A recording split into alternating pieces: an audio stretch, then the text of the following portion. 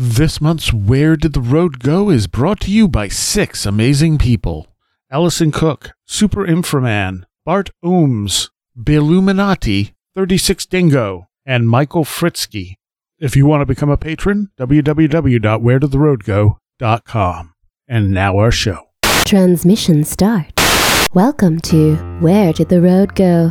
Join us as we wander off the path and explore lost history, consciousness, the paranormal, unexplained mysteries, alternative thought, and much more. We are present on the web at wheredidtheroadgo.com. Now here is your host, Soraya.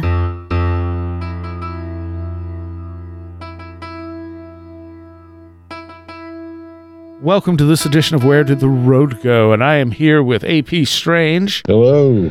And Anthony Tyler. How's it going, everybody? And you've been on the show a bunch of times, Anthony. Yes, I have. Thank you for having me back on. It's always a pleasure, man. And this is kind of a swap cast with your podcast, which is called what? Black Hoodie Alchemy. All right. Yeah. You can check it out anywhere you stream your action. It's alchemy and lots of dark subject matter, you know, for good philosophical purposes. But yeah, that's pretty much it in a nutshell. There's lots going on. So this came about because apparently, Anthony, you had wanted to do a show with AP about this, and one of my listeners, Michael Fritzky, I hope I'm saying that right, has sent me just a ton of books I had on my Amazon wish list. He's been absolutely amazing about this, and one of the books he sent me was The Goblin Universe, which I've always wanted to read, by Ted Holiday, and technically a little by Colin Wilson. And I said to my Slack group, I'm like, hey, anyone know this book? And AP was like, oh yeah, I'm supposed to do a show on that book. So now we're all going to do it together. So I mentioned this book when we talked about Alien Animals, the Janet and Colin Board book. Oh, that's right. Yeah. Although I don't know if that was in the actual episode. I think that might have just been the Patreon. But yeah, we had Super Inframan and I had a side conversation about this one. So the interesting thing about this is that the introduction is a third of the book. Yeah. It is literally 46 pages out of a roughly 200 page book. So I guess a fourth. It's a fourth of the book. And the story seems to be that Ted Holiday wrote this in sometime in the 70s. I can't find an exact date when he wrote it. And he passed away in 1979. And he sent this to Colin, and Colin loved it. And then Ted decided he didn't like it and he wasn't going to publish it. And he just kind of left it. And when Ted passed away, Colin asked his wife, hey, I still have this manuscript. Can I put it out? And Ted's wife said yes. And it's a book way ahead of its time, honestly. Mm-hmm. Yeah, I'd say that's fair. And so what I did is I grabbed, in the spirit of the Brothers of the Serpent podcast, we're not going to read the whole book, obviously, but I took paragraphs out of it so I can read a paragraph and we can discuss it because there's a lot of really interesting stuff in here. But I kind of broke it down to the stuff Colin was talking about and then the stuff Ted was talking about. So the first part here is all stuff from Colin's introduction. He says that Holiday was also moving toward the view that both dragons and flying saucers may be symbols, or perhaps a better word would be signals. That is to say that their purpose may be to remind human beings that reality is altogether stranger and more complex than they think. The question of precisely who is making the signals is left open, but in the 12th chapter of The Dragon and the Disc, which is one of Ted's earlier books, he admits that by 1970 I had rejected the superficial view of monster phenomena, that they are just unknown animals that have somehow escaped the science net as inadequate. And he goes on to cite references in Celtic literature to the idea that the serpent is an apparition or phantom. And he goes on to suggest that in the ancient world, the disc may have been worshipped in many places, while the dragon was worshipped by other groups. Such groups would today be called Satanists.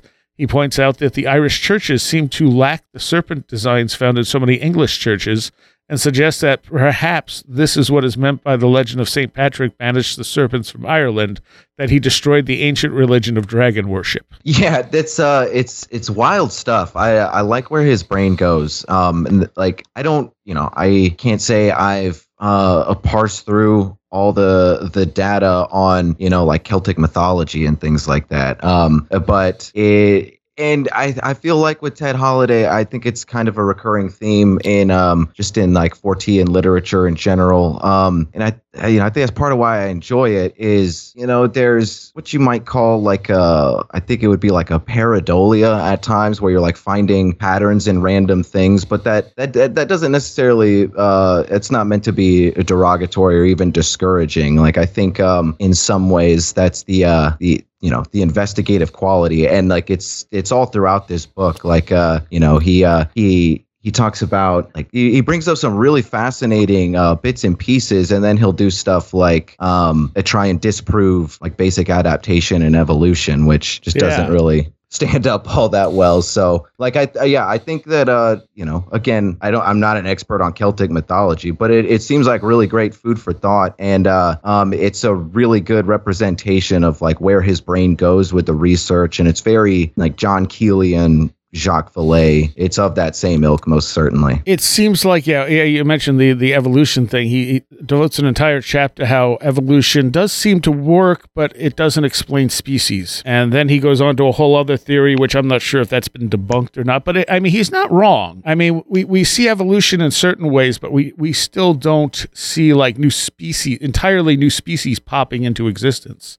Yeah, exactly. I mean, it's he raises interesting points, and there's stuff to chew on. But I think a lot of times, like just to kind of expand on the subject matter, and another example of where I really like his train of thought, and I don't necessarily agree with it, was where he basically makes the supposition that the like serial killer that used to fight alongside Joan of Arc, Gilles de Rais, was reincarnated as the Jersey monster Edward Haznell. Yeah. Very interesting story. I'd like to hear your guys' thoughts on that more. Well, I was curious what you thought about that too, because it kind of reminded me of some of the stuff you wrote in the was it the Dive Manual? You got a little bit about serial killers in one of your books. Yeah, Hunt Manual, the second one.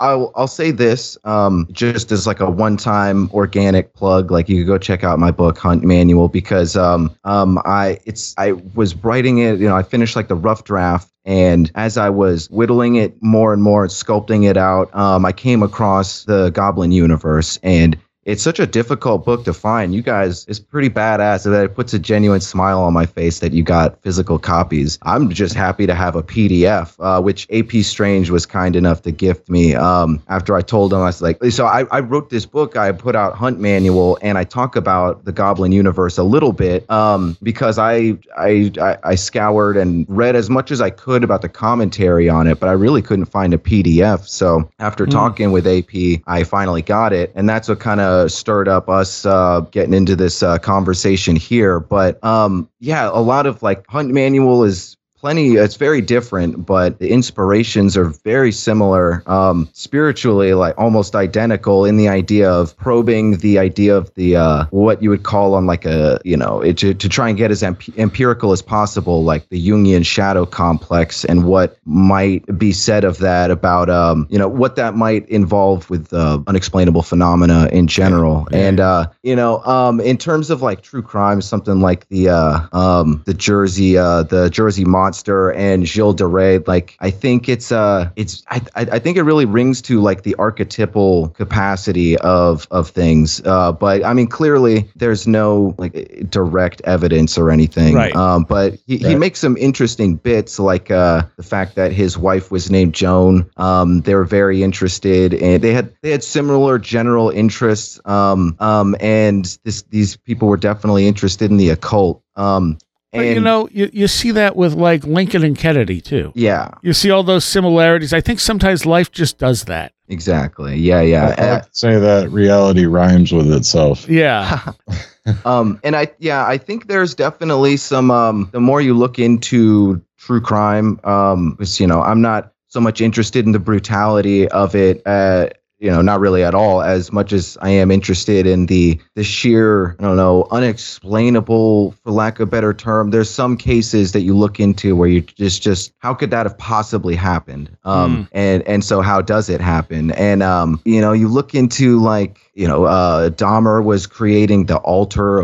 He had the plans to create the altar of bones, and there's talk about there's like a surprising amount of I don't know if you'd call it, like, I guess accounts. Yeah, accounts would be a good way to put it, of like poltergeists in Ted Bundy's childhood home. There's the more you look into it, the more you find that I think because I even go into exorcism a little bit, and I don't think that that's a very slippery slope. And I think that it gets into hysteria quickly. But where my research went with a lot of this, with like the Goblin universe in general, was it seemed to have some sort of relationship to the human nervous system and how we process that on an imaginative or even, metaphysical level. Like you look into phantom limb therapy, or like even the sleep paralysis and the projection of the shadow people, or even dreams. There's some sort of, when our nervous system becomes overloaded, something happens and a projection process occurs. And I think that there's a lot to be said about unexplainable phenomena. Like, I don't think that's where the whole explanation lies, but I do think that's where the trail of breadcrumbs starts. And if you want to get more and more metaphysical with it, I think that there's every possibility for, let's say this projection process is in motion and in effect. And if there's fertile enough soil, if you will, with the projection, then it might be able to, be like a bottle for a genie. And there might be every possibility for something, sentient or at least completely autonomous to then interact. But I think that if you try and try and make any sort of sense out of, the Goblin universe at large, it has to start with the projection process somewhere. Yeah. And he makes a connection there. He makes the connections with Joan of Arc and this guy, but they're very flimsy to me, the way they're connected. Like he's viewing it as, this is pretty much proof of reincarnation. And I'm thinking the best proof we have of reincarnation is kids remembering past lives spontaneously. Like, period. And this was probably written before that was really well known.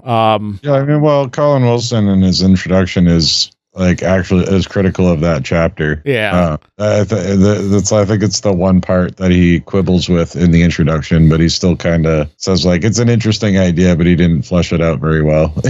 Yeah, exactly. Makes you wonder what it would have looked like if he had lived long enough to make a final draft. And the Joan of Arc stuff on its own is interesting. Like her whole story is fascinating. But yeah, and I mean, there's arguments to be made that there's UFO related or tangential stuff with Joan of Arc, visionary experiences and such. Absolutely. So, yeah. He also notes in this book at some point that areas of paranormal activity are also areas that strong emotions have been experienced, which I mean is not nowadays. That seems almost common sense. Like we know that. Mm-hmm. But I think back in the 70s, this was more of an actual observation. Yeah, he was really hitting some nails on the head.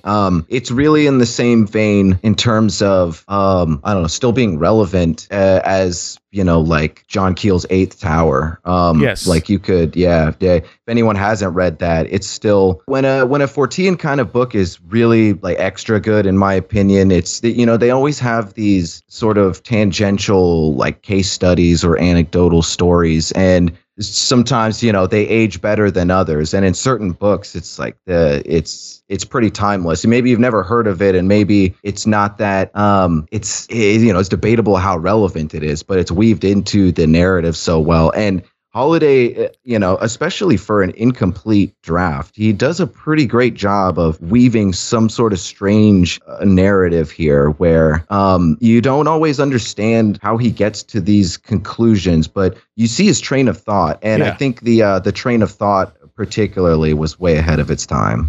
And they all. I mean, it was kind of in the milieu too of a lot of Fortean thinkers in the 70s were leaning towards the Jungian. I think that was kind of a thing in general, like Keel would, and Lauren Coleman would. You had like Robert Anton Wilson writing a lot. Sure. And if you look at Fortean Times from the 70s, it's like a Jungian freak fest. The articles were pretty wild back then. No kidding. So, And one of the people he brings up that I think is also very not known is T.C. Lethbridge, who is mentioned numerous times in here, and I'm always like, oh, T.C. Lethbridge, who I do want to do a show on at some point, but it seems like most people in Forteana, in the paranormal, have no idea who he is. I don't think I've heard that name outside of this. Yeah. Honest, that partly speaks to like the divide, even though we speak the same language between UK English researchers and Americans. Yeah, it does. Where like a lot of the English people, the English guys don't really get the same play over here. And obviously Holiday and Wilson being Brits would have been more familiar, but yeah. Well, they were. I think they were friends too.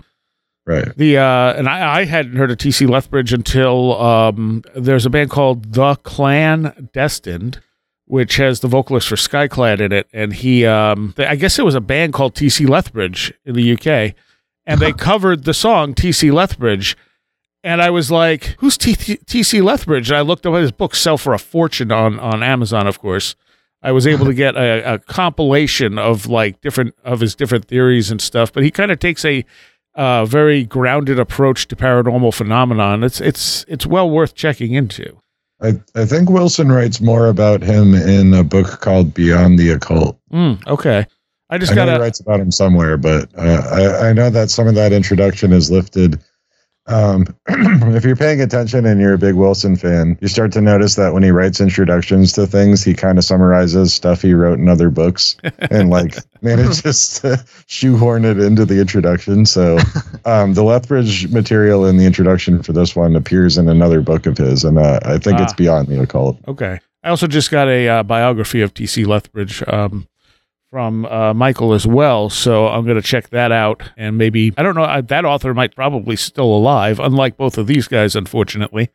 So I might be able to have him on to talk about T.C. Lethbridge. So I quoted one of the stories Ted tells in here, because he's had a bunch of his own personal experiences that he relates throughout the book, and this one was a ghost experience, he said. And he said, by this time I was half sat up in bed and feeling some apprehension. We are often assured by pundits who have never been in a haunted house that ghosts are a product of expectation and imagination. I can assure these people that this is bunk. The thing that was happening was real, and it confounded my natural expectation of the apparition. If it came into the room, would enter by the door. The room was gloomy, but not entirely dark, thanks to the night-long Scottish gloaming, and my gaze was fixed on the door. In fact, it never went near the door. The steps had now ceased, and suddenly I became aware that the ghost had taken a shortcut by coming in a straight line from the stairhead and passed through several feet of masonry and was now beside the bed. I was now lying back hard against the headboard of the bed on one elbow trying to see the intruder. Two things happened. A man's voice, speaking in a small Belfast accent, suddenly demanded, "And who the hell are ye?" Simultaneously, a heavy blow crashed on the headboard above my head, exactly as if delivered by a hard fist. I not only heard the blow, but I felt it, since my back was pressed hard against the board. For several minutes, I remained frozen in position, expecting an even more unpleasant manifestation. Gradually, however, I realized that the power that had produced the effects was depleted. I could sense the atmosphere returning to normal. Even Soul, I don't know who Soul was offhand, didn't care to sleep until dawn began to lighten the window, when I turned over and slumbered for several hours. Yeah, it's a weird story. I've had some weird encounters, like UFOs I've seen and things like that, but never anything ghostly. But anytime I hear a story like that, it always makes me think of I can't remember what book it's in. It's probably in multiple, honestly. But the concept that Jacques Vallée has of just like seems like some sort of completion of a circuit here, like the human being involved in the situation, potentially it does seem like, whether or not we have any sort of science for it, it would at least make like some sort of heuristic sense that there is absorbed energy, and people have tried to look into that, and as far as I know, haven't really found anything really to build that theory with. But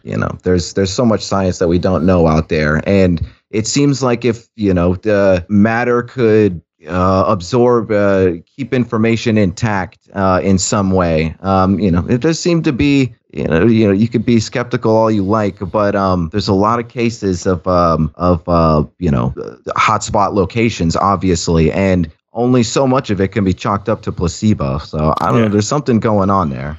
And this one doesn't seem like it was a repeat sort of thing. Like it seems like it was responding to him. True. Yeah. But maybe, I mean, if we take time into effect here, maybe this guy was walking through this, place back, 300 years ago and came across the specter of Ted Holiday laying in his bed.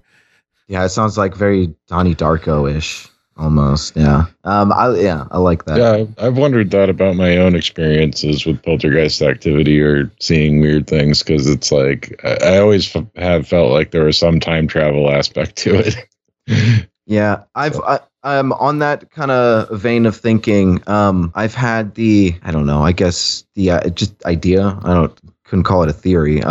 That it seems like in intuition, if there's any sort of like afterlife review and where you're going through your life and actually having some sort of more objective reaction to it, it makes sense that you might feel that in intuition itself. So it's a really out there thought, but it's always stuck with me. So yeah, I do think that there's something. I think that the human experience and the if you just want to call it intuition, I guess, is something that can potentially exist outside of time. Like, I definitely know for a fact that people have dreams of the future. I don't trust people who say that they can do it like on command, but I've talked to many people who have had weird dreams of snippets that have happened in broad day, however long later, and like these weird things happen, and don't claim to know what it is, but it's clear that they do. Yeah. Oh, absolutely. He talks a lot about precognition in one of the chapters, and I grabbed one of the stories out of here. The most terrible land accident of recent British history, now remember this is published in the 70s, took place on October 21st, 1966, when 116 children, 28 adults were killed in a sea of coal waste which slid down a South Wales slag heap in Aberfan after a heavy rain. During inquiries following the disaster, stories about precognition were rumored. Peter Fairley, science correspondent of the Evening Standard, collected 76 cases which were analyzed by Dr. J.C. Barker. Of these, some 22 subjects were able to supply the names of witnesses who confirmed that the apparent precognition occurred prior to the catastrophe. One little boy, aged 8, did a drawing the day before he was killed. It showed slag heaps and was captioned, "The End." That evening, the same little boy reported a man near the bathroom door. This was probably an apparitional form because no one could be found. Another child, 9-year-old Errol May, startled her mother by saying, "Mummy, I'm not afraid to die." Her mother tried to direct her attention away from making such morbid remarks, but the little girl insisted, "No, I shall be with Peter and Jane." Errol, Peter, and Jane were buried side by side in the great mass grave. Yeah, it on a slightly, not to make light of a tragedy, but this is making me think a little bit of that Nicolas Cage movie Knowing. Have you guys ever seen that? Yeah. Yeah, he's just losing his mind over like the gematria and the math that is predicting tragedies and things like that. And I think I don't know. There's been plenty of strange cases. Gematria and math, especially. That's where there's like that fine line between using like mysticism, esotericism, or magic to for some sort of insight, and then just falling deep off into the rabbit hole of like your own OCD checks and balances and things. Well, that's Kenneth Grant. Yeah, no kidding. Yeah, good example. I like Kenneth Grant's stuff, but man, when he gets into the gematria stuff, it'll be like paragraph after paragraph of, this connects to this, and this number connects to this, and this connects to, and you're going, okay, you're making my brain hurt. Yeah, I just don't know how much good it does in the long run. It's like the number 23 with Jim Carrey, man. Like, right. So it's a fun concept, but it just the more you try to expound upon it, it's like, what are we doing here? I don't really know. And it's hardly the 23 Enigma is a real thing though. Totally. Yeah. No, that's a good point. The movie more so, what are we doing here? The 23 Enigma is pretty interesting though. Yeah. So he says in here that 3 weeks is about the time period that most people have premonitions of stuff by. Now in time loops, who wrote time loops? I can't remember his name. Eric Bargo. Thank you. I think says it's like 3 days is the common denominator he found. So it's the magic number. Yeah. So he's saying, and I've had, dreams that gave me information about stuff, not so much precognitive dreams where I was experiencing it, but given information about stuff that didn't happen for 6 years. Wow. So that's... Yeah, I've had that. Yeah. So, I mean, 3 weeks might be the average. I don't know. But he also, of course, goes into a whole chapter in here in Nostradamus, which, I'm not sure how I feel about Nostradamus at this point. Like, I'm not all that convinced there's anything all that significant there.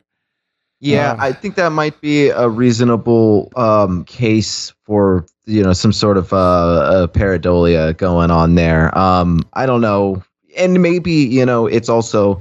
If there is such a thing, well, because I mean, obviously there is, I'm just more skeptical of people, again, who claim that they can do it like on command. But I don't know, maybe if you just throw enough darts blindly at a board, you're bound to hit a few. And, it's a numbers game. And even if that is the case, I don't know. There's still probably some credit in there for him, but I'm not really an expert. It seems like one of those things like the Kennedy assassination where it's just such well-trod territory at this point. Like, I don't know if I really, one day maybe I'll look into Nostradamus more, but it's like, it seems like there's plenty of commentary on it and no one's really gotten anywhere. Yeah, exactly. But the interesting thing, he talks about that. Then he says Errol's foresight, as well as the foresight of various adult witnesses, seemed to extend forward in time to about 14 days prior to the accident. This may be related to a very curious phenomena observed by the writer on October 8th, 13 days before the Aberfan disaster happened. About 7:30 in the evening of that day, I was standing on the lifeboat slip at Tenby Harbor, fishing for whiting in the company of a dozen or so men and boys. It was a calm, clear night with a brilliant display of stars. Eventually, we all became aware of an object in the sky directly overhead, looking like a small, luminous, blue-gray cloud, and it was orbiting slowly in a circle equal to about 3 times its own diameter. About 10 minutes later, there were exclamations from several of the fishermen as a dark object came out of the cloud and beamed a brilliant red light down on us. I felt a shock on realizing that here was a UFO going through the sort of weird maneuvers described in the press, but which I had never believed likely. The object with the red light was now moving leisurely in a southwesterly direction. Simultaneously, the blue cloud was moving easterly at a rather faster speed. Months later, I tried to plot the tracks of these two objects. The luminous cloud was easier since it moved from a point directly overhead toward the east, and it was possible to use the lifeboat slip as sort of a datum. Assuming that it would hold a steady course, I projected a line across the width of Wales. I noticed that the cloud-like object had in fact held a steady course for 57 miles from the point we saw it. It would have arrived over or very near Aberfan at or about the time the first precognitive dreams and premonitions were starting to occur. Since we have no conclusive evidence of what UFOs are or why they occur, it's purely speculative to attempt to draw conclusions from the above. But if UFOs are manifestations from a different time field and involve intelligences, and a lot of people now suspect this may be so, then the Aberfan witnesses may have picked up on precognitions via telepathy from these intelligences. This may seem wild, but the facts are pretty wild. Facts are pretty wild. And I would say that, again, if you're looking at sort of the idea I put forward that this stuff moves backwards in time, that tragedy not only may have given some of these people precognition that it was coming, but may have also created enough energy to create a UFO sighting. Yeah, now you're starting to make me think of the whole prophecy part of the Mothman prophecies as well. There's definitely something to be said about unexplainable things, and I think having spent some time pondering this, I certainly don't expect to get all the answers, but it seems to make sense in the theory of some sort of purging of the nervous system in some way. If you are picking up on And, this is much more of a philosophical idea than a scientific one, but you guys will probably appreciate this. I've always wondered about, you have a really impactful moment in your life, and that moment, which could happen tomorrow, is going to affect the rest of your life. And it almost feels like if it's so impactful that it's going to affect the rest of your life, there's that much energy ahead of you. Might you not be able to feel that, a dog sniffing out a storm or something like that? Right. Mm-hmm. Right. Yeah. I think there might be something to that. Well, it also makes me wonder if I've often wondered this in specific cases, but if there's a connection between manifestation and precognition, where manifesting something intentionally may just be your knowledge that it's already going to happen. Right. And whatever this event is retrocausally making you make it happen. So it's kind of like a bootstrap paradox for events that aren't paranormal. Yeah. Well, I think too that when you look at the psi research, you see that emotional stuff is the stuff we can actually track moving backwards in time. It's the stuff people have the precognition about. So if stuff doesn't just move in one direction, if it actually can move backwards, then like the Mothman prophecy situation is like the ideal, perfect storm of this, where, that bridge collapse couldn't have been a more traumatic event. Small town, Christmas time, all those deaths, that's, unthinkably horrible. And if that information moved back, and because some people had precognitive dreams of presence floating in the water and stuff. Oh, right. Yeah. But most people probably picked this up, but had no avenue to translate it. So it just became stress, which then became poltergeist energy, which then became the Mothman, or something that came along and used that energy, because suddenly there's this whole pool of energy there, and it picks it up and it utilizes it to try and communicate. Yeah, and some people, the skeptic might consider that so far-fetched, but then you look into the easiest, most astounding example of anything vaguely similar to a group, collective, continuous manifestation, or the miracles at Fatima. Right. And I like how Jacques Vallée breaks that down as well. Whatever, you could take the religious trimmings and set them aside, and there's still some really weird stuff going on there. Exactly. Yeah, and I think it's definitely the same with Point Pleasant. Even if, I'm sure that some of those sightings were probably owls and whatever else, but just everything that went on, you look at that whole story of what happened to that town, it's absolutely bonkers. There's too much to be skeptical about. How many angles you're gonna be, if you're skeptical about it, you're gonna have to chase down a lot more angles than just that owl. So good luck. Right. The Men in Black stuff. Yeah, no kidding. Yeah, all and then the surrounding stuff like Indrid Cold and all that, and it just the rabbit hole goes further and further. It was a weird time. Yeah, and one of the things Keel said about the people of the town is that they seem to be more sensitive than average people. So again, prime candidates for creating PK energy. Yeah, and there were poltergeist experiences and stuff that were just typical poltergeist experiences happening during that time period too. And it all stops when the bridge collapses. Yeah, it really does sound like it would be made up. It's a classic story for a reason. There's a reason people still talk about it plenty. But yeah, the Men in Black thing is a whole other thing. I don't remember. He doesn't go into Men in Black aside from his own personal experiences in the Goblin universe, does he? Yeah, not really. Because I know there's this is wild though. Yeah, I don't remember that one enough to tell the story. If you guys want to get into that, I grabbed that one. Cool. I just because what happens that after the exorcism of Loch Ness. Oh yeah, we'll definitely have to talk about that.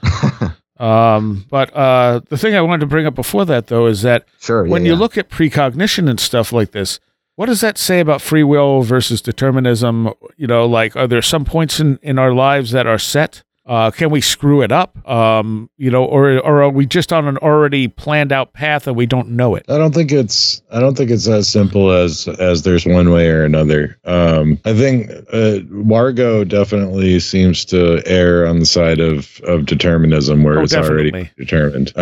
From what I understand, I haven't really read his books. I've just heard him. He thinks we live in a static universe and that we're just picking this stuff up from the future and there's no free will. Right. And I don't agree with that. that. No, neither do I. I think well, just from divination, having read tarot for years, I've always thought that it's not fixed. I mean, I can tell you generally what's going to happen, but I can see where there's going to be forks in the road too. Yeah. So why would you be able to advise anybody at all? And I've definitely felt like I've intuitively felt at points in my own life that there is a choice I can make at specific junctures, and I think that largely there's a grand scheme that's already mostly mapped out, but each of us has free will at specific moments, Yeah. Well, like I said, it's possible we can screw it up. Yeah, we absolutely can, and we often do. Yeah. I guess I'm in a movie mood, but I'm gonna keep bringing it. You made me think of the movie Dark City. You guys have seen that, right? Oh yeah. I think, yeah, that's a great thought experiment example. I do think that there's something like on a practical, more practical level, the idea of like addicts suddenly turning it around and getting clean. Like, I guess, that's more philosophical than scientific, but there seems to be, there just absolutely, there's no doubt in my mind that there's something about the, you could call it the soul, whether or not it exists after death. I'm inclined to believe so, but I don't know. And there's something about the human being that it's probably something that's followed us through our whole adaptation process. Like, it makes you wonder about like how people started processing their own internal monologue at the beginning of like the dawn of the concept of anything we had about like an internal life or metaphysics or philosophy. Yeah, I don't know. It's there's a lot of different directions you could go in. Oh yeah, absolutely. So basically they tried to do an exorcism of Loch Ness, and basically nothing happened. And afterwards, he wanted to go visit this UFO landing site that had happened a few weeks, I think, prior to them doing this. And the exorcist told him he shouldn't do it. And then the woman he was staying with, Mrs. Carey, he says, cautioned me strongly against visiting the UFO landing site. She was sitting in her usual armchair with her back to the window and overlooking the front garden. I was facing the window. Basil was on my right pouring a drink at the sideboard. Mrs. Carey said, one reads of people being whisked away. It may be nonsense, but I shouldn't go. Coming on top of Dr. Orman's similar advice, I decided then I would not go. At that precise moment, there was a tremendous rushing sound like a tornado outside of the window, and the garden seemed to be filled with an indefinable frantic movement. A series of violent thuds sounded as if from a heavy object striking either wall or the sun lounge door. Through the window behind Mrs. Carey, I suddenly saw what looked like a pyramid-shaped column of blackish smoke about 8 feet high, revolving in a frenzy. Part of it was involved in a rose bush, which looked as if it was being ripped out of the ground. Mrs. Carey shrieked, and I turned her face to the window. The episode lasted 10 or 15 seconds, and then was instantly finished. I sat there staring at the window, feeling alarmed and rather peculiar.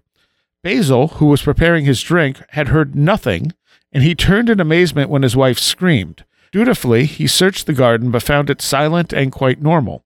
The next morning, I asked Miss Carey to record the incident as she saw it, and she said we were sitting in the sitting room. I had my back to the window. Ted Holliday was facing me sitting on the sofa. My husband was in the room standing on my left by the sideboard. We were discussing flying saucers or something of that sort. Ted told me the story of one that was supposed to have landed on the far side of the glen up on top of the hills, and he was thinking of going up there to take photos, and I said, I don't think I would. If I were you, I wouldn't go near the place. One has heard stories about people being whisked into space. I don't think it would be good to go near there, and I repeated this. And then suddenly there was the most frightful noise, 3 terrific crashes just outside the window by the front door, as if something was hurting itself at the door, I think, or the window, I'm not sure. Looking over my shoulder, I got the impression that there was something at the window, although I didn't see exactly what it was. Then, looking at Ted, I saw a beam of white light that shot across the room from the window on my left. I saw a white circle of light on Ted Holliday's forehead. It was a white light, not like electric light, and the circle was about 3 or 4 inches in diameter. I thought the house had been struck by lightning with this light shooting across the room, but I couldn't understand why the light was white, and I got a terrible fright. The light stayed on for only perhaps a second, but I definitely saw it. There was no question about it. I said to Ted, "What on earth's that? What happened?" And he said to my husband, "What was that? You better go see." He said, "I don't know what you're talking about. I never heard a thing." He went out to look, but there was nothing there. It gave us an awful fright. It gave Ted a fright, too. I couldn't imagine what those frightful crashes in this light shooting in the window were. He said he'd seen a dark, swirly shape outside the window. Well, I saw something there, but I couldn't say what it was. What I really noticed was this beam of light shooting across the room onto Ted's forehead, the white circle on his head. This light was only visible to Mrs. Carey. Although I was staring fixedly at the window throughout, I saw nothing of it. The really odd part was that it evidently illuminated the precise area where the holy water had been applied to the exorcism. Yeah, there's a lot going on there. I'd like to hear your thoughts on that, AP. Oh, it's a lot of classic high strangeness going on there. So I have a lot more background on this stuff too, because the guy that did the exorcism of Loch Ness, pretty colorful character that I ended up looking into him quite a bit. And I talked about him on a recent episode of Conspiranormal about a month or two ago. And it's also up on my blog where I wrote about it. But this dude, Dr. Omond, was in addition to exercising Loch Ness, also exercised the Bermuda Triangle, battled vampires, and wasn't he also a circus exorcist? Yes, he worked for the circus, and his first exorcism was exorcising demons out of a pair of lions that just killed the lion tamer. Yeah, and there's some quote in here where he emphasizes to Holiday where they have to get as close to the center of the lock as possible for the exorcism. And he asks him why. And he says, well, it's the same principle as my circus exorcisms. I got to be in the cage with the animals. Like, man, this guy's a wild dude. I sure would like to have a drink with him. Yeah. And he was a little old man, which is the funniest part. Like, he reminds me of like Mr. Magoo. Like, he's just like this little old guy, but he's like battling vampires and circus lions that are possessed by demons and things like that. Some of his exorcisms were just at bad intersections where where he claimed there was a black spot that was causing people to have accidents. Are you serious? Yeah. Wow. What a character. The whole book. There's two different books about him. There's one that I think he wrote and about his life, and the one that I have, which is The Man Who Exorcised the Bermuda Triangle. But wild character, and he's pretty great. But the getting to the center of the lock was part of it, because what he actually did was a separate exorcism at 4 different points on the shore and one in the middle, and it was supposed to approximate a cross. Oh, right. Okay, yeah. And it was never his intent to exorcise the monster from the lock. What he was trying to do was exercise the evil influence over men's minds that the monster may or may not have been exerting. Like, the monster itself might be extraneous. It might be beside the point. He's just trying to eliminate the evil aura of the lock. Good distinction. Yeah. I mean, because it all sounds really wacky, and Omond is one of these guys that the name came up a lot when I was reading about Loch Ness as a kid, because I was obsessed with Loch Ness. You'd always hear about this exorcism, but it was treated as kind of like a gimmick, and I never really thought of Omond being much worth looking into. But when you actually hear his reasoning behind stuff, he sounds a lot more sane than than you might think. See, that's I actually find the mindset refreshing. I don't know how much I don't know all, I can't say that. I don't know even where I would begin to gauge the follow through on that.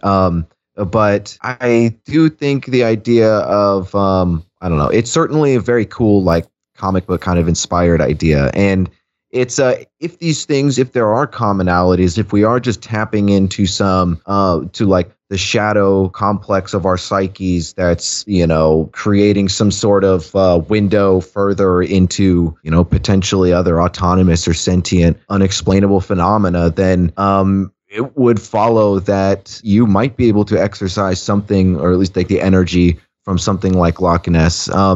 I remember, being young, like, it's like out of high school, like really sinking my teeth into these ideas more and wondering like, man, what if all this isn't separated? Like, what if you could find the right words or the right mentality and then just summon a Bigfoot in the wilderness? It's not off the table, No, it's definitely not. That's the thing is like Omand was big on distinguishing these things because he would get called to clear a house of ghosts. And if he found that it was just a regular ghost and it wasn't hurting anybody, he would just talk the homeowner into learning how to coexist with the ghost.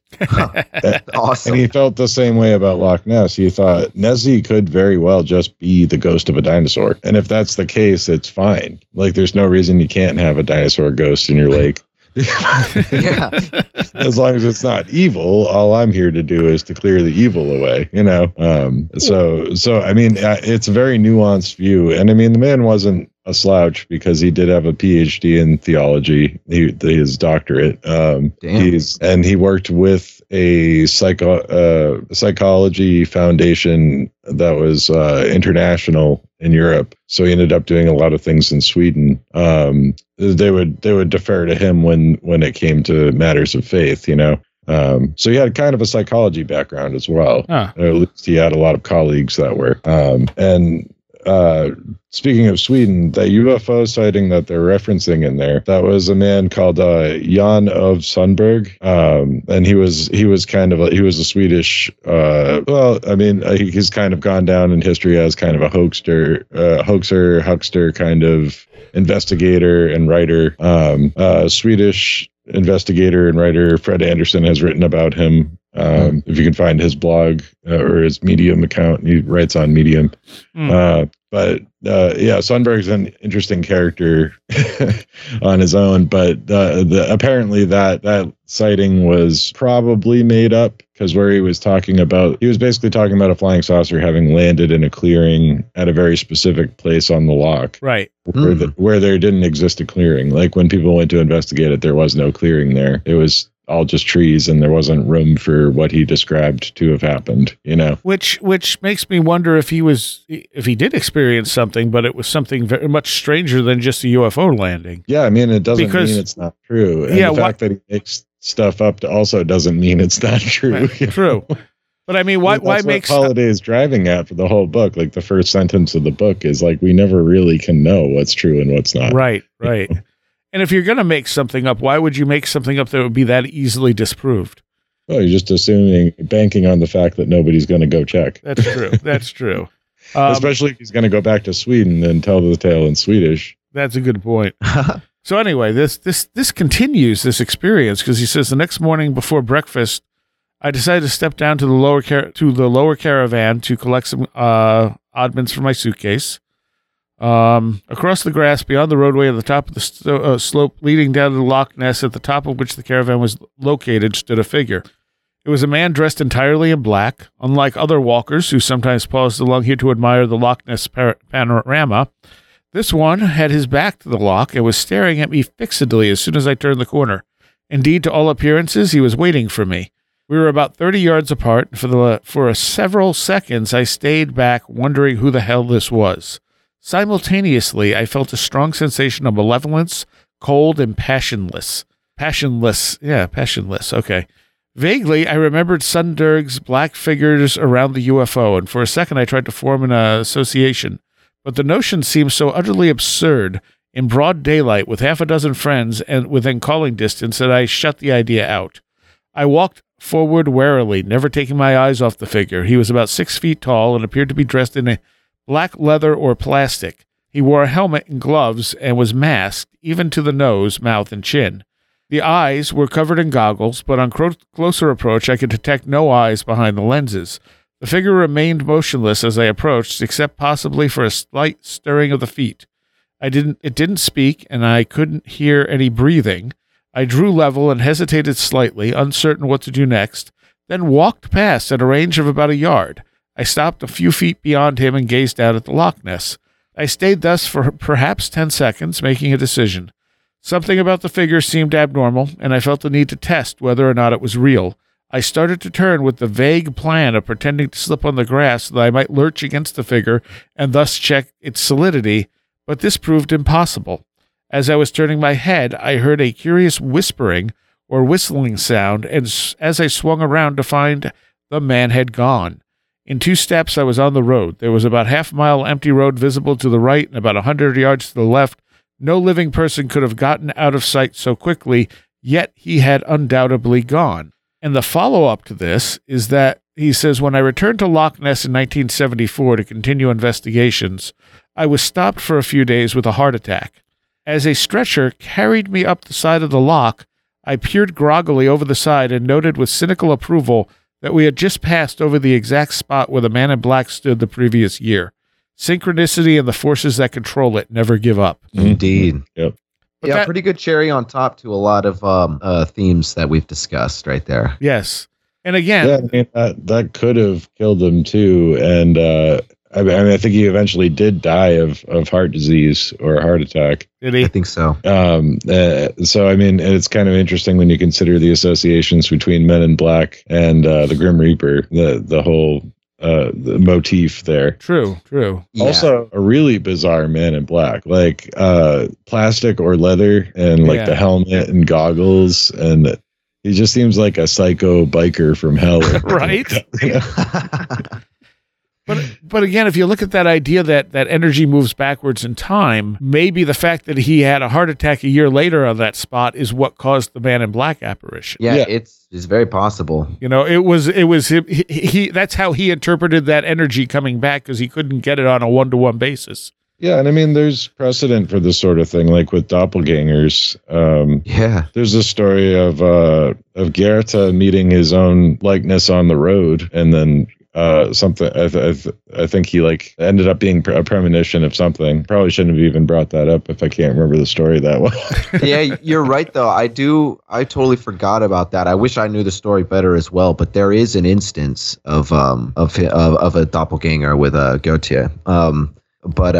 Yeah, the Men in Black. Your listeners are probably pretty familiar. Like it's I'm sure it's not uncharted territory here, but I think to like someone uninitiated, quote unquote, it might sound weird to have Men in Black lumped in with like the actual unexplainable phenomena. But and AP and I have talked about this before. I'm pretty sure we brought it up when you were on my show. But we talked about the researcher Jim Keith, who is another Fortean researcher, and he had a whole small book dedicated to the Men in Black, and he broke it down into a few different categories where he said that there's definitely, just some traditional alphabet agency types going on.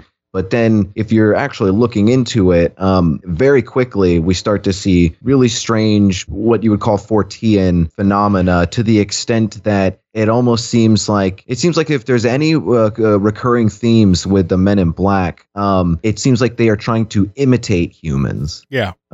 Which is so weird. Like, it's surprising, but Men in Black might be some of the most interesting of the paranormal phenomena. It's just, what is going on? It doesn't make that much sense. What are they doing? What are they probing? But Jim Keith also goes into how, like that sort of Grim Reaper esoteric.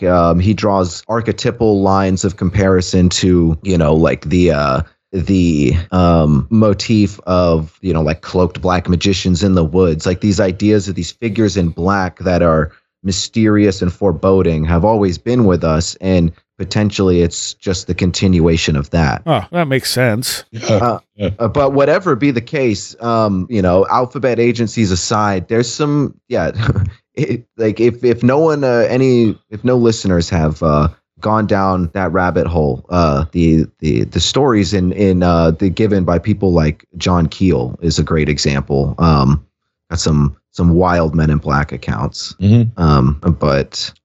Yeah. What do you think about all that, AP? Well, one of the things about the strange behavior of Men in Black to me, from the perspective of totally normal but still very weird phenomena, is the concept of shock induction with hypnosis. It's possible that just by doing something absurd and bizarre enough, you can shock somebody's sensibilities and they become suggestible during that time. Yeah. The one way of doing this, I suppose, if you know how, is like kind of knocking the knees out from somebody so they fall. And then when you're catching them, you can draw them into the state.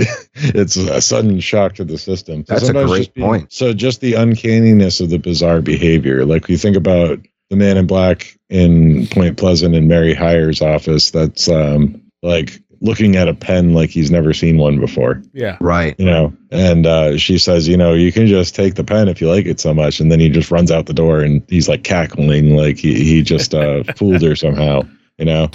Stuff like that that's just unsettling or confusing can put people into kind of a trance state, which I'm not a hypnotist and I can't really explain it beyond that, but I have heard it described that way from mentalists and hypnotists. And it should be mentioned that those sorts of people were working with alphabet agencies during MK Ultra. So yeah. And I believe in Dimensions, Valet mentions sort of that as a way of disarming people. Like I use as the example of someone asking what time it is, and then they answer and they say, no, it's 2:00, and then they walk away. Right. You know, just leaving someone disconcerted, like what just happened, you know? Yeah. Yeah. And it leaves them in a potentially more suggestible state. Yeah, I live in a city where that's just how people behave. So, I mean, it wouldn't work on me. It's also interesting that he points out that Loch Ness is basically along a fault line. And so when you look at like Devereaux's work, that you know UFOs are most common along fault lines, there's no reason that sea monsters wouldn't also be common along fault lines if it's sort of an energy thing, if it's creating a particular type of energy. Well, Holiday was also big on ley lines. Yeah. Mm-hmm. The Watkins Old Straight Track stuff, and he gets into that a lot in The Dragon and the Disc. Yeah. And also in the David Enigma, which is an amazing book that nobody ever talks about. I actually don't know that one. What is it? It's called The David Enigma. Okay. It's spelled Dyfed, but it's Welsh, so it's pronounced David. And it's a collaboration between himself and Randall Jones Pugh, who was part of the British UFO Research Association. And it's about a UFO flap in West Wales in 1977, I think. Wow. Yeah. Including a flying saucer landing outside a school. Whoa. In Pembroke, I think. And then the Ripperston Farm saga, which that has a ton of high strangeness around it. But yeah, excellent book. It's a really good, really highly strange series of UFO accounts from the 70s in West Wales. Interesting. I was not aware of that. Yeah. I mean, like I said, I'd never hear anybody talk about this book. Our Strange Skies recently did a podcast about those events and referenced that book, but largely I don't ever hear anybody talk about it, which is a shame because it's a really good one. Yeah, I'm going to have to look into that as well. And it's a lot easier to find than the Goblin universe. So. Oh, good. Yeah, I'm not sure how I feel about ley lines, honestly. Like, I've seen some people present some interesting stuff, and other people seem to be able to dismiss it just as validly. So I'm sort of torn on it. That's how I feel as well. I was curious what you guys thought of it. It's one of those things where I could definitely I haven't done the full amount of research that I could on it. My brain tends to go more philosophical and psychological. But from what I understand, it seems to make a heuristic level of sense with the idea of like, you know, heuristic being trial and error, observation and understanding of the world around you. I feel like there's probably some sort of merit to it, but I don't think it's, you know, no pun intended, but I don't think it's like very straightforward. Yeah. But you know, I think that there's something to it. It makes sense that you know, like as above, so below. If there's an anatomy to the human being, like even energetically, I guess, if you will, then I'm sure there is to the earth as well. I kind of think of astrology the same way. I'm not one that puts a lot of personal weight into astrology, but when you look at it as like on a historical level, the philosophy of astronomy, and considering the idea that maybe some of these things, like an interesting takeaway for me with that is potentially our relationship, our distance to the sun, more so than these other planets, might have, clearly it has some sort of effect on life. Certainly. Yeah, so I think that there's, with these kinds of things, these like old school, you call it esoteric, physical, like geographical sciences, I just say with a grain of salt. I think it's very heuristically interesting, but I don't really know how far it goes. All right, we got to take a quick break. We'll be right back. Quick mid-show break here, and I'm going to give you some contact info and a recommendation. So contact info is simple. Everything is at wheredidtheroadgo.com.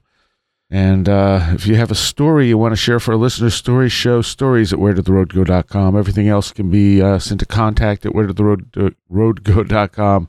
You can become a patron there for only $3, get extra content all month long.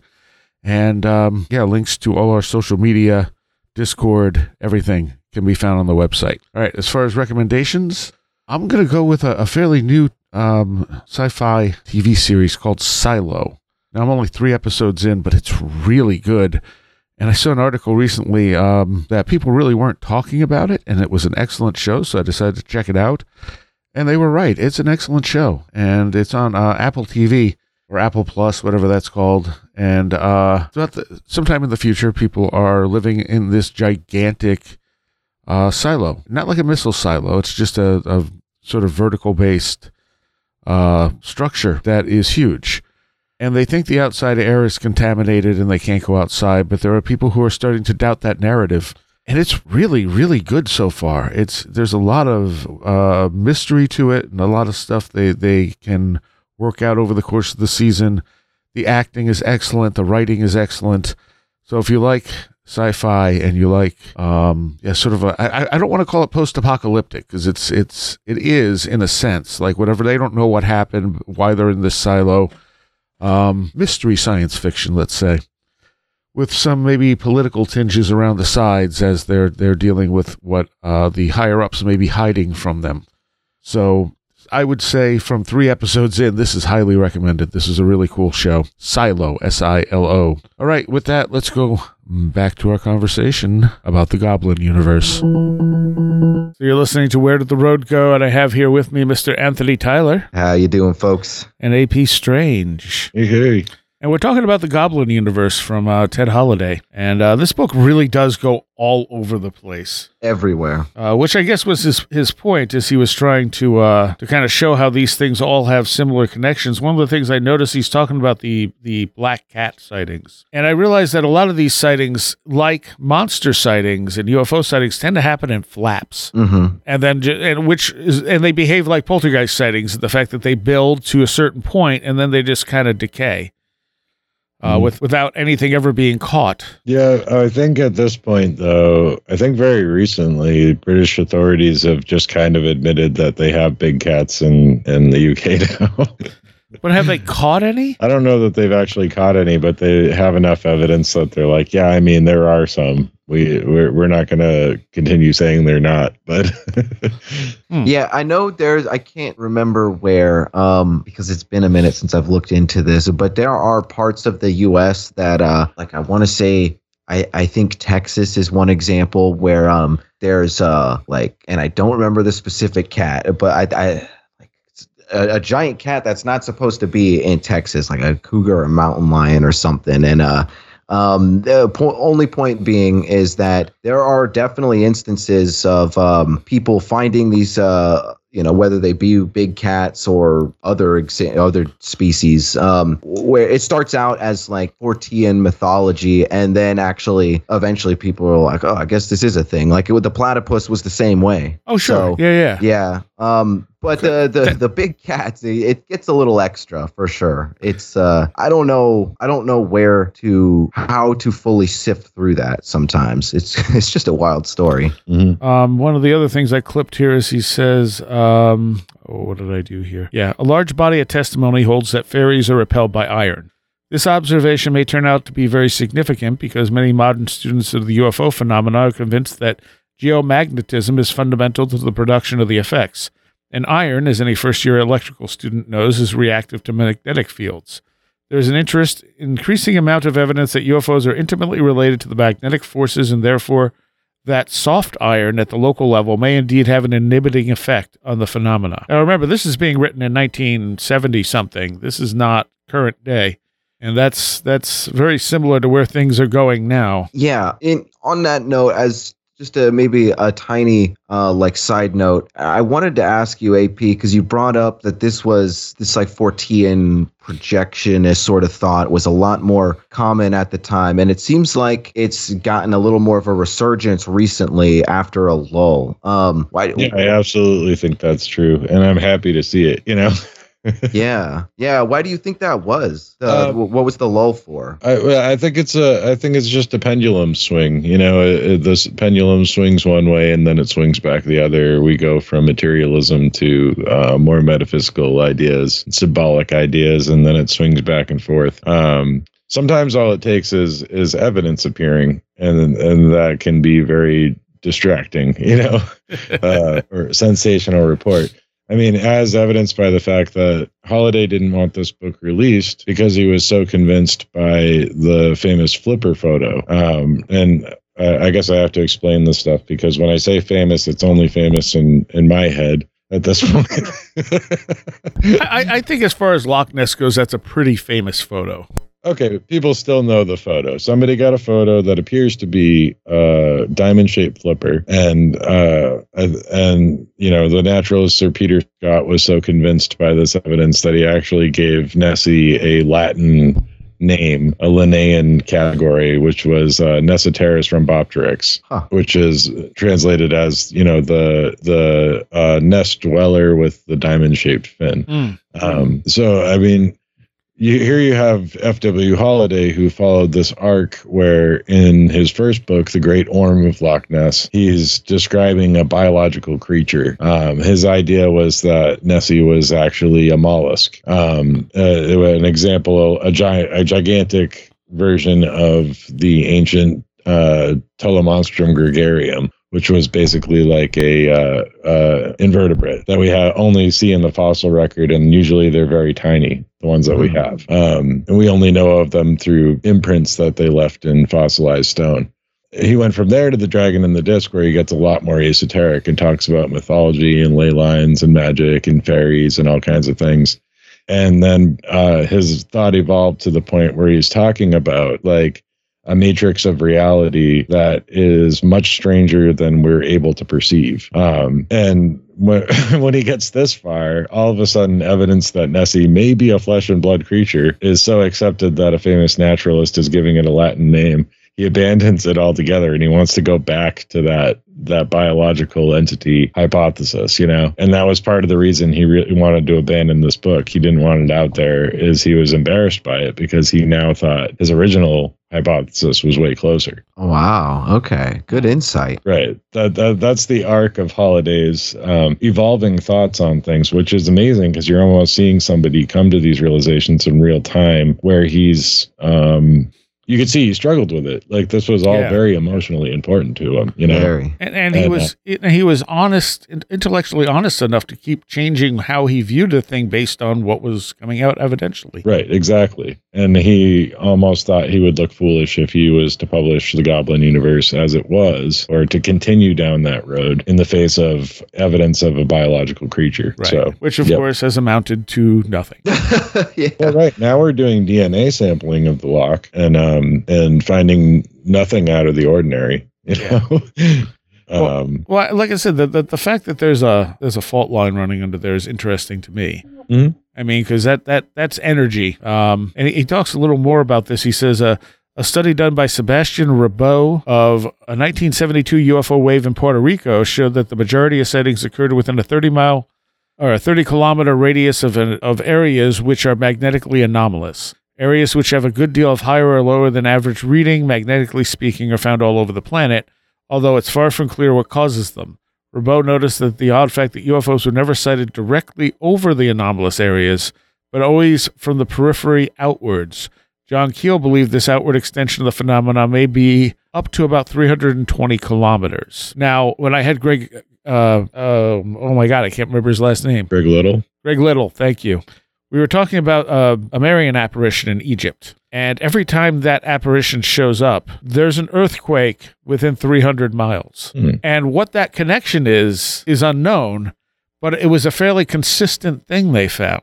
Yeah. And there was another one here where he talks about... Isn't there also like earth lights? Isn't that a phenomenon associated with earthquakes? Yes, absolutely. Yeah. It was this one with the eels. He said, Mr. and Mrs. Eric Hiscock on the round-the-world voyage in their yacht Wanderer 3 had left Fiji and were about 400 miles out to sea, heading for Australia when they came across a mass of creatures which they at first mistook for ordinary sea snakes. Eric Hiscock records, the sea was literally alive with them, and at times it was impossible to plunge the boat hook down without touching one. Near the surface, there were little snakes, a foot or less in length, but lower down, just within boat hook reach, were snakes as long as the Wanderer, their boat, which was 30 feet, and as thick as my arm. They were of a jelly-like substance, pale brown in color, with dark brown regular markings on them.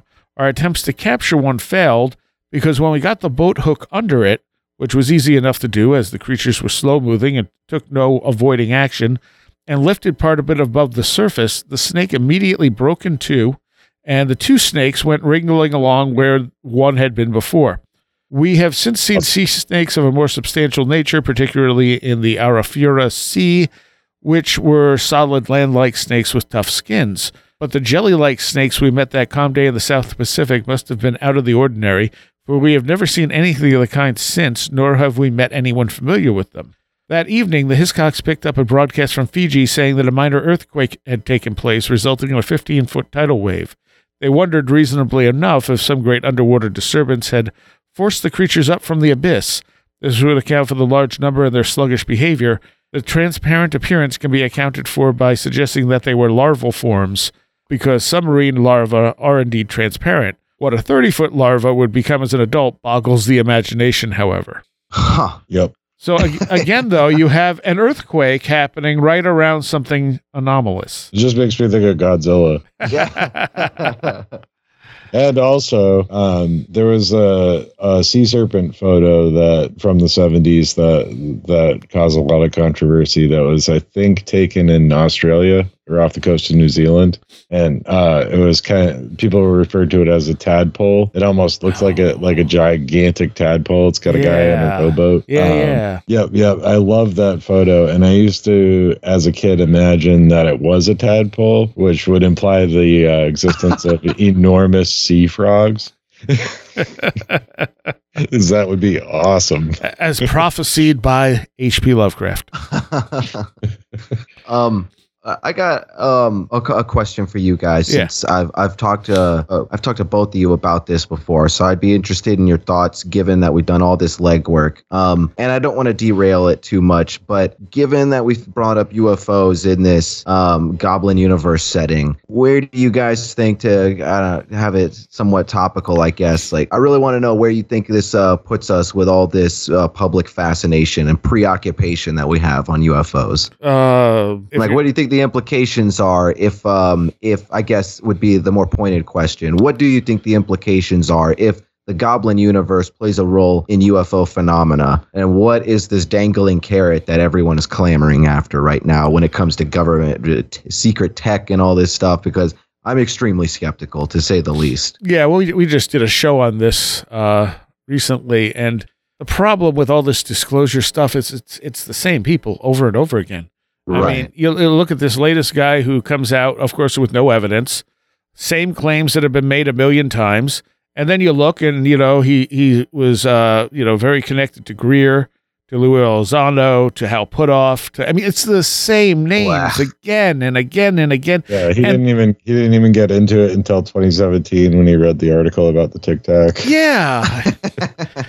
It's just like for some reason they want to push this narrative, whether it's there's a goal there somewhere, whether it be funding for space weapons or, who knows? Who knows what the end game is, but I doubt they're going to tell us anything useful about UFOs. Agreed. On a metaphysical and philosophical level, though, I think it's just ufology as a sociological phenomena interacting with the phenomena in a way where I think anybody with a genuine interest and intellectual honesty approaching the subject has to go through their own sort of chapel perilous of ufology.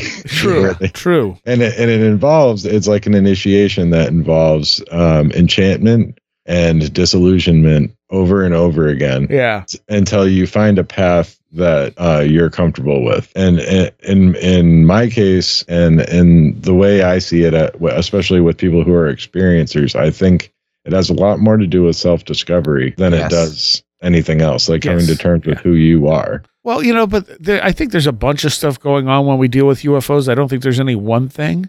I think that the people who have repeated experiences, that is definitely seems to be the case. It seems to be some kind of shamanistic awakening, spiritual I'm just talking path. about the subject broadly, and even approaching the subject as something you want to investigate. Oh yeah. Like Greenfield talks about this a little bit in the book Saucers and Saucerers. It was kind of a collection of stuff that he wrote in the 70s. So same time period, I guess. But everybody from the experiencer to the investigator to the writer of the books to the debunker and to the consumer, the person actually reading the books and reading the stuff and absorbing the material, that's all part and parcel of the phenomena. It's one big holistic thing.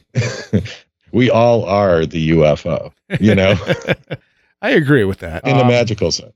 And I agree with that entirely. I find myself agreeing with Greenfield way more than I would have ever thought, but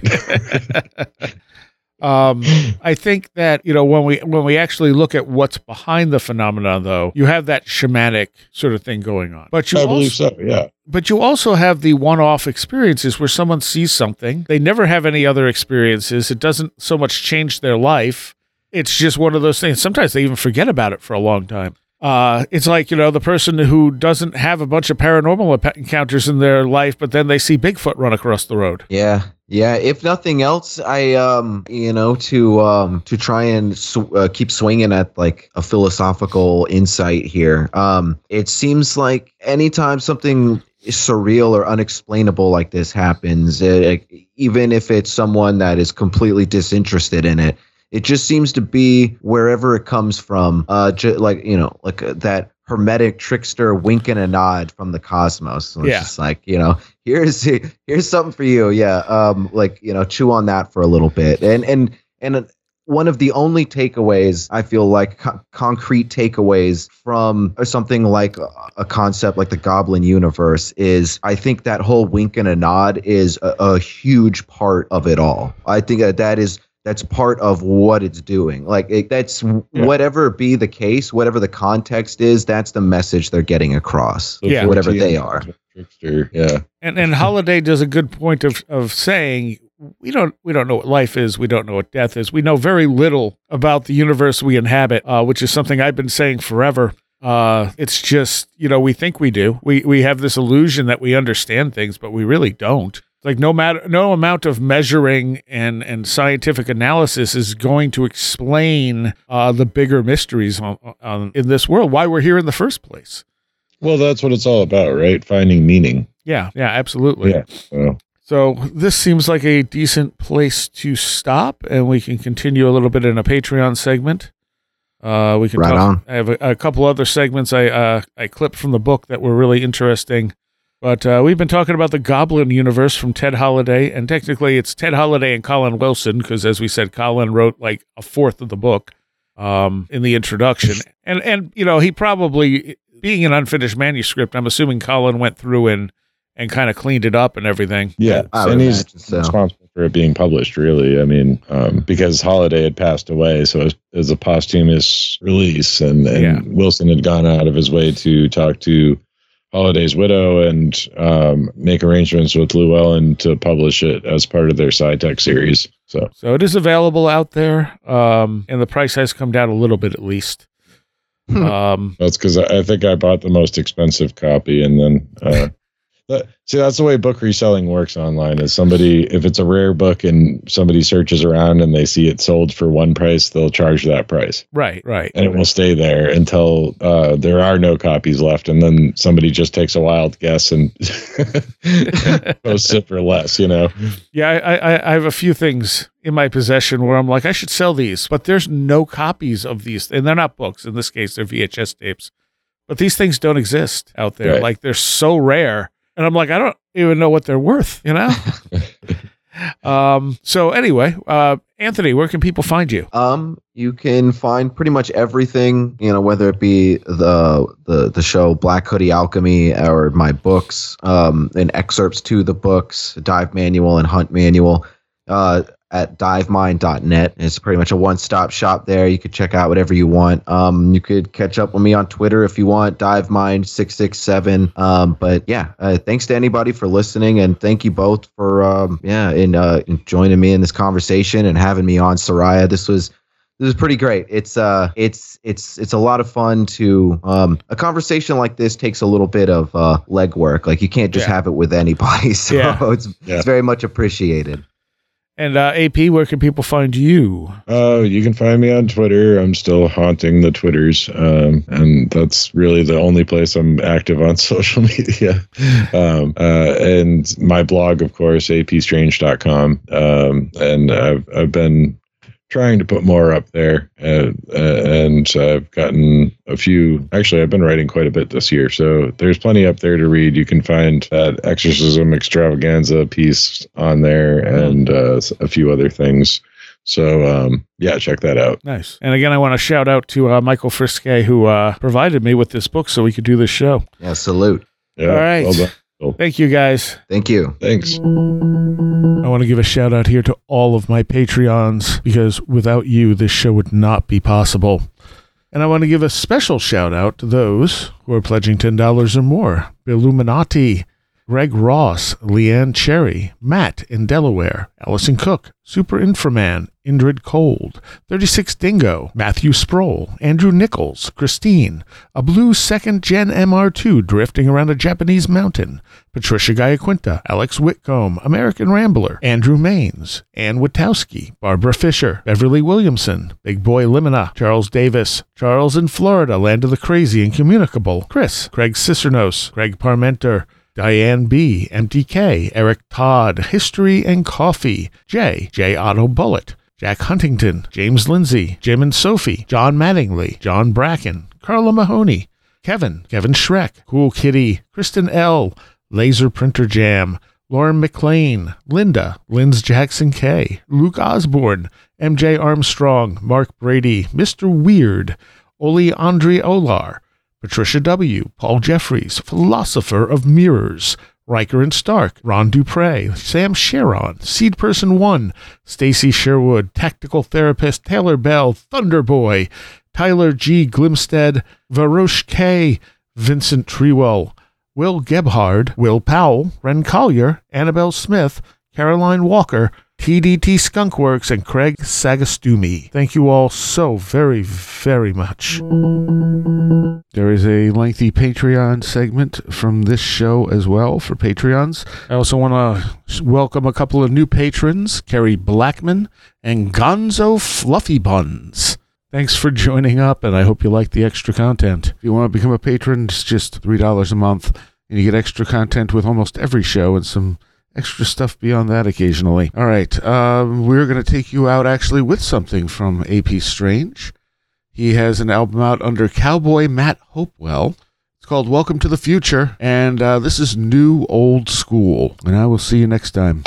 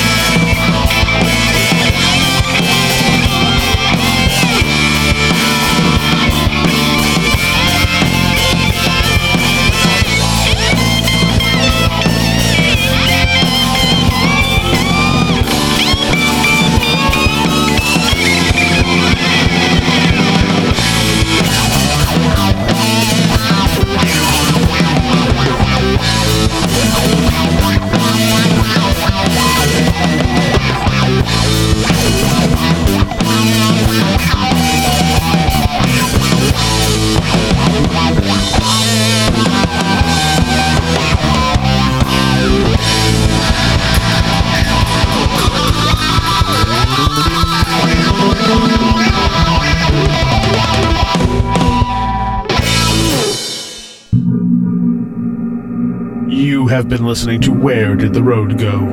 This show is made possible in part from our Patreons, and we thank you and everyone listening for helping us continue this exploration of the strange. You can always find everything Where Did the Road Go related at www.wheredidtheroadgo.com. And thank you so much for your support.